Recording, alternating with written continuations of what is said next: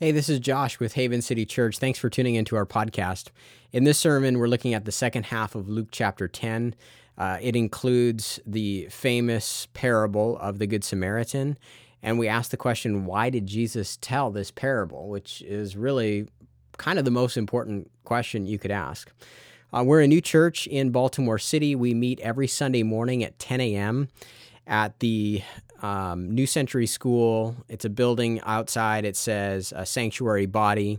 The address is 710 South Ann Street. We'd love to have you join us. We have a gift to give you if you're a new visitor. So come check us out. The website for the church is baltimorechurch.com. You can also find us on social media by looking up Haven City Church. All right, God bless. Luke 10, 25 through 42. We've been going through the book of Luke for the last year since Christmas, and we're having a great time. We're in a new section. This is our third week in this journey that Jesus is taking from his home country of Galilee up to Jerusalem. And so Luke 10, 25 through 37 is going to, or 25 through 42 rather, is going to finish off chapter 10, obviously, but it's also finishing off this set of instructions that Jesus is giving to his disciples. So let's read this together, starting in verse 25. This is the NIV version. Luke 10, 25. On one occasion, an expert in the law stood up to test Jesus. "Teacher," he asked, "what must I do to inherit eternal life?" "What is written in the law?" he replied. "How do you read it?" He answered, "Love the Lord your God with all your heart, with all your soul, with all your strength, with all your mind, and love your neighbor as yourself." "You have answered correctly," Jesus replied. "Do this and you will live." But he wanted to justify himself, so he asked Jesus, "And who is my neighbor?" In reply, Jesus said, "A man was going down from Jerusalem to Jericho when he was attacked by robbers. They stripped him of his clothes, beat him, and went away, leaving him half dead. A priest happened to be going down the same road, and when he saw the man, he passed by on the other side. So too a Levite, when he came to the place and saw him, passed by on the other side.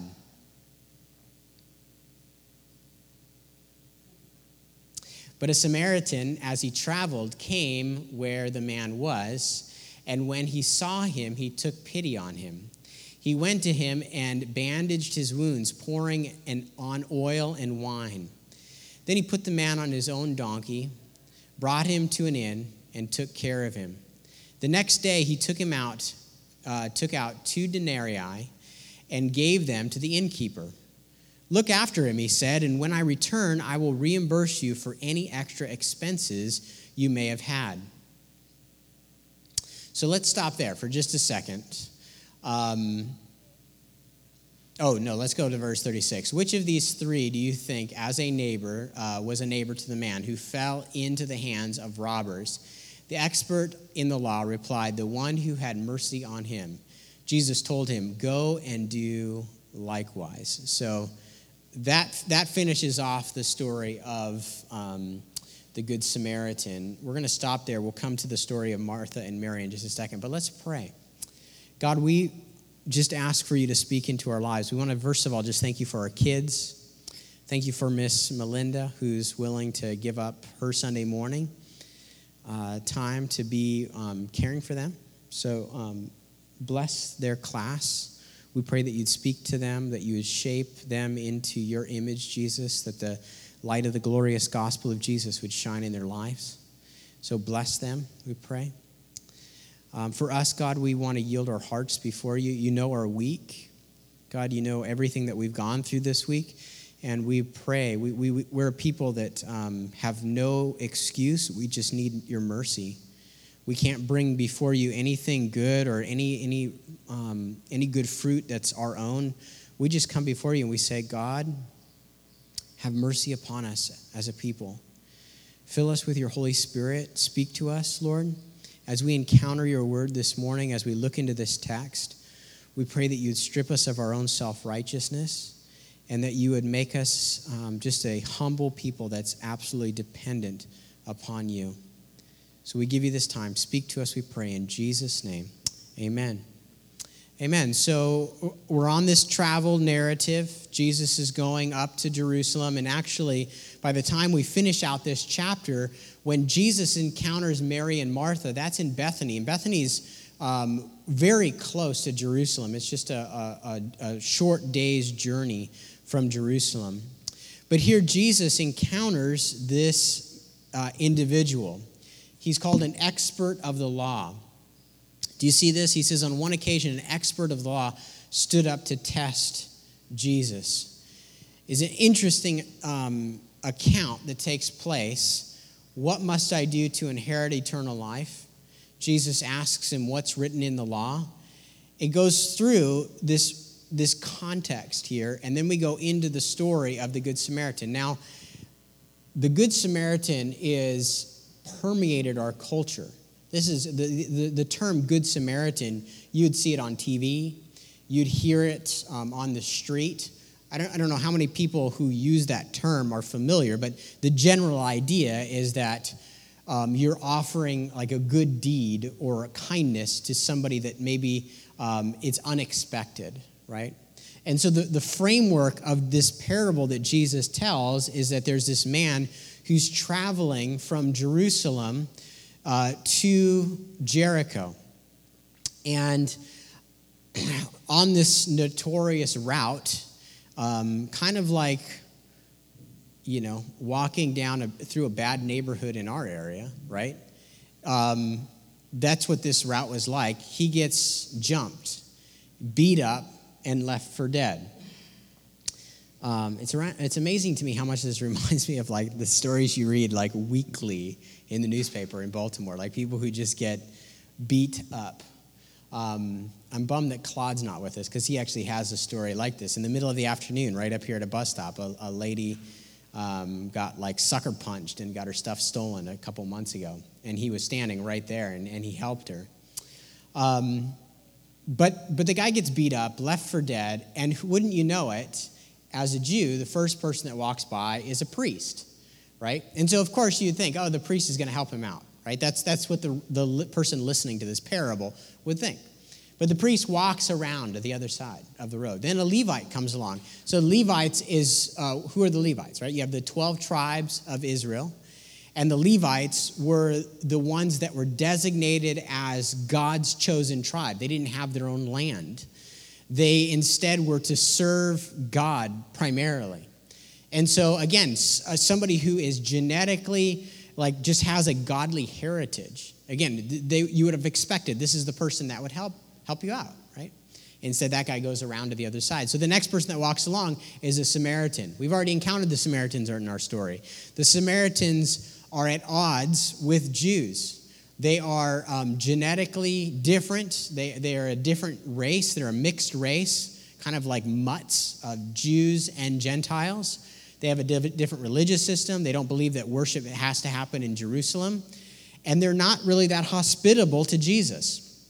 And so the person, the Samaritan comes along, and this is the person you would not expect to help the robber who's been beat up, right? But what happens?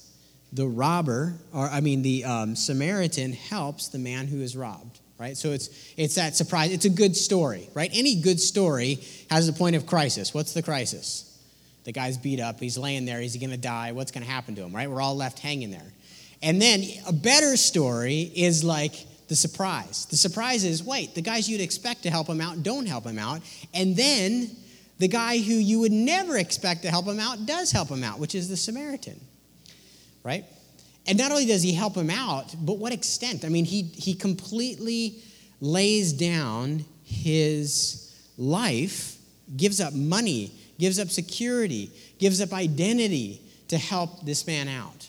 Right? It's an amazing account. And again, I'm kind of assuming that we're somewhat familiar with the parable of the Samaritan. And Jesus asks at the end of the parable, who was the neighbor? Right? He says it's the Samaritan. So this expert of the law kind of gets who's playing what role in this particular story. But here's the thing. Here's what's so important to you as you're reading the Bible, is that you're reading the Bible and understanding where these types of stories, what's the context that they fit into. You may understand and know the story of the Good Samaritan. And it's easy to take this story and go, yeah, I want to be a better neighbor, right? But let me ask you this question. Why did Jesus tell this story? We have to go back to the context that it's found in. And this is the context. Now, is this a pleasant exchange? Is this like a disciple of Jesus that's asking, how can I be more loving in my life? No. This is an expert of the law who's trying to test Jesus. Here's what's weird about this. Let's look at this for a second. This guy asked the question, what must I do to inherit eternal life? Right now in my life, I would pay $1 million for somebody to walk up to me and ask me that question. I mean, my whole life is focused on mission, right? We're here. We're trying to plant a church. We're trying to see people come into a personal relationship with Jesus. What a great question. And how does Jesus answer? What does Jesus say? He says, well, what is written in the law? How do you read it? And the expert in the law, he cites the law, right? And in verse 28, Jesus says, you have answered correctly. Jesus replied, go do this and you will live. Wait a second. This is somewhat confusing. Because you guys know we've been talking about salvation and how salvation works to a great extent. And yet here it seems like Jesus is saying to inherit eternal life, you need to go and do the law. Jesus had another exchange that was similar to this in Matthew 16:22, which I don't seem to have put into my, or 19:16, I didn't put into my notes. There it is, there you go. 19:16:22. Just then a man came up to Jesus and asked, teacher, what good thing must I do to inherit eternal life? And he says, why do you ask me about what is good? Jesus replied, there is only one who is good. If you want to enter life, keep the commandments. Which ones, he inquired. Jesus replied, you shall not murder, you shall not commit adultery, you shall not steal, you shall not give false testimony, honor your father and mother, love your neighbor as yourself. Then verse 20, all these I have kept, the young man said, what do I still lack? Jesus answered, if you want to be perfect, go and sell your possessions, give to the poor, and you will have treasure in heaven. Then come and follow me. When the young man heard this, he went away sad because he had great wealth. This is the story of the rich young ruler. That's the story. The question that we kind of encounter as we look at this is, what's going on here?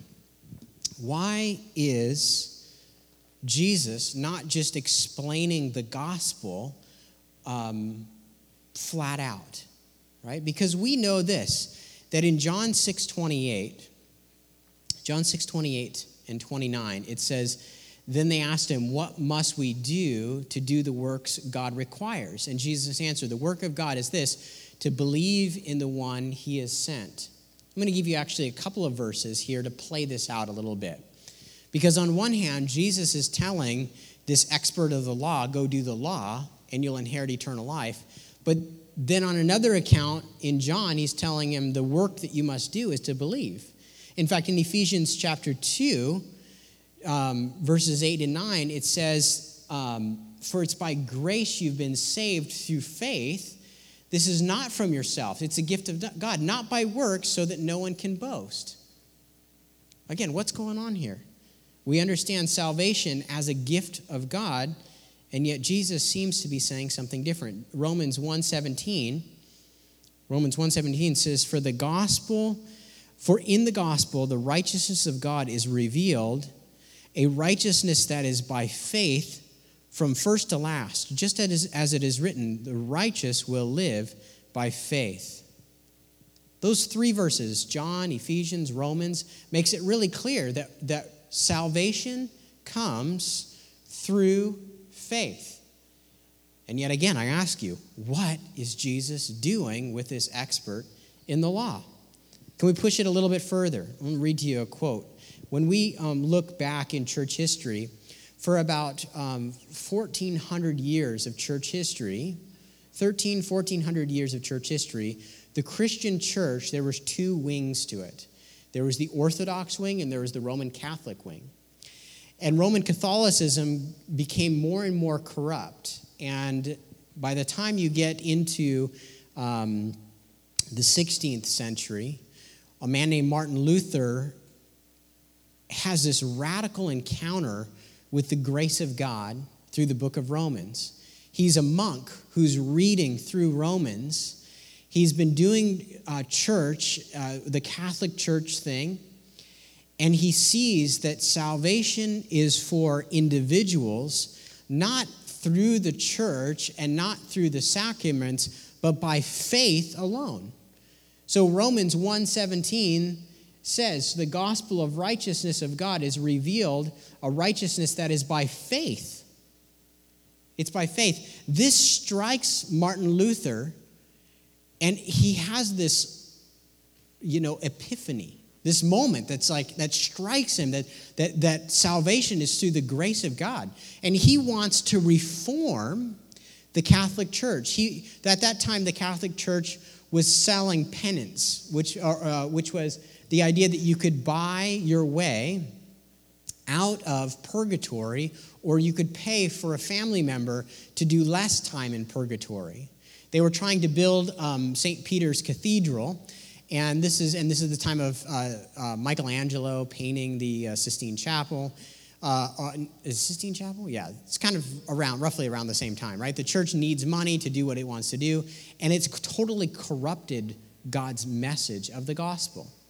So Martin Luther hopes to see this change take place, and he begins to talk about how salvation, eternal life, comes to those who place their faith in Jesus Christ.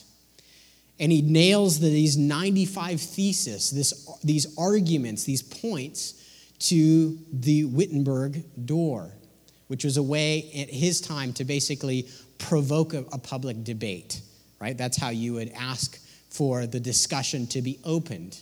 Well, he ultimately gets kicked out of the Catholic Church. His hope for internal reform does not come to pass. And that begins this Reformation process. He's one of the most notable figures. There's other guys that are experiencing the same thing, this idea that salvation, a personal relationship with God, comes through faith, not through the church. The church plays a very important role in our relationship with God, but it doesn't save us, nor does it mediate on our behalf. It's a great time in church history, and we're actually recipients of all that God did during that time. And so again, Jesus here in our text is asked by an expert of the law, how can I inherit eternal life? What in the world is going on here? First of all, you got to note that this lawyer was testing Jesus with the intent of injuring his reputation. This isn't a perfect analogy, but have you ever been in a setting where you're interacting with somebody and they ask you a question, not to hear your answer, but so that they can get past your answer and they can share their own points? Those people are very irritating. But you know what I mean, right? If you have kids, maybe you've encountered that. It's a weird, awkward type of person that they really want to show off, or they really want to belittle you in some manipulative way. And so that's what's taking place here with this expert of the law. In fact, the word test here that is used, when it says he wanted to test Jesus, do you see that in the text? It says he wanted to test Jesus. Word is only used in a negative way throughout the New Testament. The follow-up question was, and the follow-up question that he asks, it says in the text, let's go back here. I'm going to try to use my clicker and go back to, come on, go backwards. There we go. He says, you have answered correctly. Where does it say that he wanted to justify himself? Do this and you will live. Well, I guess you have to go on a little bit further to see it there in the text. This is really kind of the unlocking of the text, so it's important that we all are on the same page. Let me find it here. Do you see where it says he asked the question because he wanted to justify himself? Do you see it in front of you there? 29. But he wanted to justify himself, so he asked Jesus, "Who is my neighbor?" Yeah, so the next verse that's not up there. He wanted to justify himself. So Jesus has already told him, yeah, you've answered right. And then what comes right here is this idea of, well, let me ask you, who's my neighbor? He wants to justify himself. Note the story of the Good Samaritan did not provide the lawyer with a chance to further justify himself. The story only made his self-justification more impossible. The story, here's the point. Remember we asked, what's the point of the story? The point of the story is not, here's your recipe for being a better neighbor. The point of the story is to make the bar so high for this expert of the law that he'll cry out to the true and better Samaritan, which is Jesus right in front of him. You see, people, we want to, as a religious people, most people believe in some kind of ethical code. We believe in some form of righteousness, but here's what we do. It's kind of this structure, this religious code, but then when we fall short, we look for loopholes, how we can justify ourselves, how we can get around the law, right? We encounter this whole idea of love God perfectly and love your neighbor as yourself. And then it's like, well, if we could just kind of like narrow down the idea of like who's really my neighbor, then I will have fulfilled the law. But Jesus tells this story, and there's these surprising elements that takes God's standard to this whole other level. It's not just the geography, not just the person that lives geographically next to you, but it's the need that's right immediately in front of you, the person that you naturally would be opposed to, the person that you maybe have been raised and your heritage says you ought not to bless or care for. That is your neighbor. And so what it does is it takes the expert of the law, just like Jesus took the rich young ruler, and it deals with a heart issue. It deals with the core of the individual.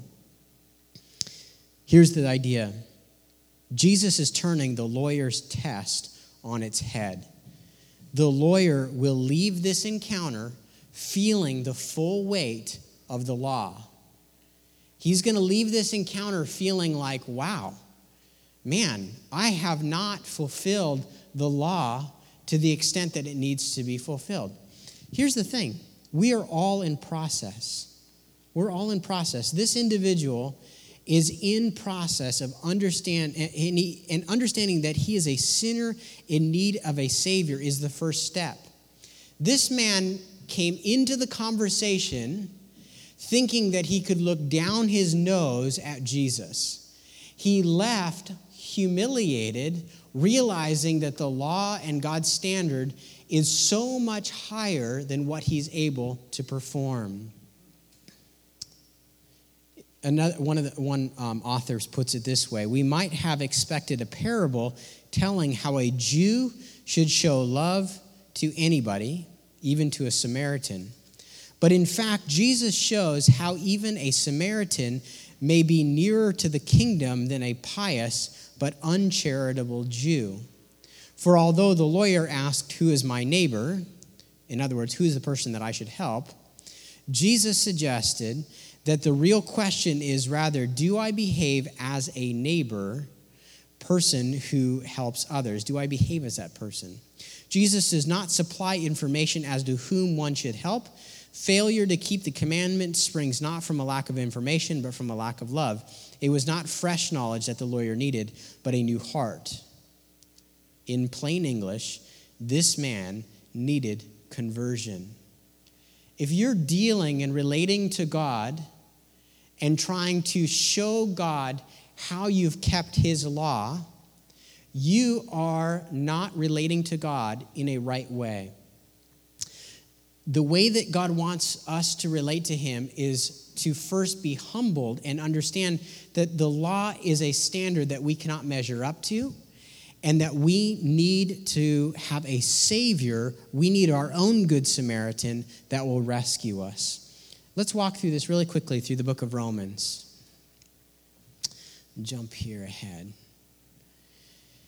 In Romans chapter 3, this is all spelled out. So all of Romans chapter 3 and 4 deal with this theme. 3, 4, and actually 5 as well. Come on. Romans 3, verse 20 through 22 says this: Therefore, no one will be declared righteous in God's sight by the works of the law. Rather, through the law, we become conscious of our sins. This is the experience that the expert in the law has. He becomes, because Jesus brings in the law, he explains what is a neighbor. He becomes aware of his sin through this process, through this parable. Verse 21, but now apart from the law, the righteousness of God has been made known, to which the law and the prophets testify. This righteousness is given through faith in Jesus Christ to all who believe. There is no difference between Jew and Gentile. Do you see that? This righteousness is given through what? Faith. Here's the thing. When Jesus spoke to this expert of the law, he wasn't lying to the man. There are two ways that you can inherit eternal life. You can either live a perfect life from birth to death and completely fulfill the law of God and inherit eternal life. But if you're incapable of doing that, if you fail once, you're a liar, you cheat, you have pride in your heart, you're dishonest. If you fail once, then you failed to fulfill God's perfect law. And you are no longer qualified, I'm no longer qualified, to be justified or made righteous through my own works. Instead, I need the righteousness that is of Christ through faith. Those are the two ways. Those are the two ways. So when Jesus tells the expert of the law, here is how you can inherit eternal life, that's completely correct, right? It leads this expert of the law to a point of self-discovery. He's going to look himself in the mirror. He's going to hear Jesus' words, and he's going to say, I am not measuring up to that standard. It should have led him to a place where he realizes that he needs Jesus. It's such a beautiful thing to watch Jesus do this in the text. So what about those of us who have already gone through the process, right? We've already placed our faith in Jesus. What does this text leave for us? First of all, we're reminded again that there was no way we could have saved ourselves. The law is too high of a standard. When we look at Jesus' encounter, we are reminded that we do not have the ability to save ourselves. Second, we want to resist the temptation to moralize this text. Moralizing the text means that we take the story as a good example of how we should behave, but we attempt to do it without being the branch connected to the vine. In other words, you read the story of the Good Samaritan, and you try to obey the standard that Jesus lays out without being connected relationally to Jesus. Jesus wants to help you be a good Samaritan, but he does it through you. He doesn't say, hey, go be that good Samaritan, I'll see you when you come back. No, he works in our lives by the Holy Spirit so that we can have this type of love. Third, this text gives a concrete example of the fruit that comes from a life that is abiding in Jesus. If you are abiding in the vine, if you are relationally connected, if you're spending time with God and you're reading the Bible, this is what your life will look like. You will look like the Samaritan that drops what he's doing and serves. And fourth, we are given a vision for neighboring that God wants to produce in us by the Holy Spirit, right? So Jesus is laying out, like, here's what it looks like to be a good neighbor. We can't do it without Jesus, but once we have a relationship with him, he wants to work through us so that we can live in this way. Last point here. Last point. This is what you and I need to take away from this. It's easy to read these stories, and I'm tempted to do this. I don't know about you, but I want to put myself in the shoes of the Good Samaritan. But you know who we are in this story is we're the guy robbed, beaten, left for dead, and our Good Samaritan is Jesus, right? Religious people don't have mercy on you. They don't care about you, right? The people that maybe genetically should have cared for you, maybe they don't care for you. Jesus loves you. He cares for you. He sees you on the side of the road. And if you're today in a place where you feel beat up and left for dead, know this: the Bible presents Jesus as your Savior, who came into the world to rescue you and I from the ravages of sin, from the destruction of sin. He's come to be our Good Samaritan. He's the hero. All right, let's close out with just looking at the story quickly of Mary and Martha. This is verse 38 through 42. Closing out the chapter, it says this: As Jesus and his disciples were on their way, he came to a village where a woman named Martha opened her home to him. She had a sister called Mary, who sat at the Lord's feet listening to what he said. But Martha was distracted by all the preparations that had to be made. She came to him and asked, "Lord, don't you care that my sister has left me to do the work by myself? Tell her to help me." "Martha, Martha," the Lord answered, "you are worried and upset about many things, but few things are needed, or indeed only one. Mary has chosen what is better, and it will not be taken away from her." Here's what you need to understand in order to apply this text in your life. There are two people here that are in stark contrast. One is working, and the other is sitting, learning from Jesus. And the story is recounted by Luke because Jesus' response to Mary is surprising. It's very surprising. One is obvious, right? It's obvious that it's surprising because Martha feels left alone. Don't you feel bad for Martha? She's doing all the work. Don't you pity her? Poor Martha. Oh, poor thing, right? And Jesus rebukes her, right? I mean, I don't know how public this was, but he just nails her. He says, "You're worried and upset about many things." And then he praises Mary for what she's doing. And so there's the lesson that's contained within that of Mary here learning from Jesus. She is doing what is needed, right? She's sitting at the feet of Jesus. The busyness, it's okay.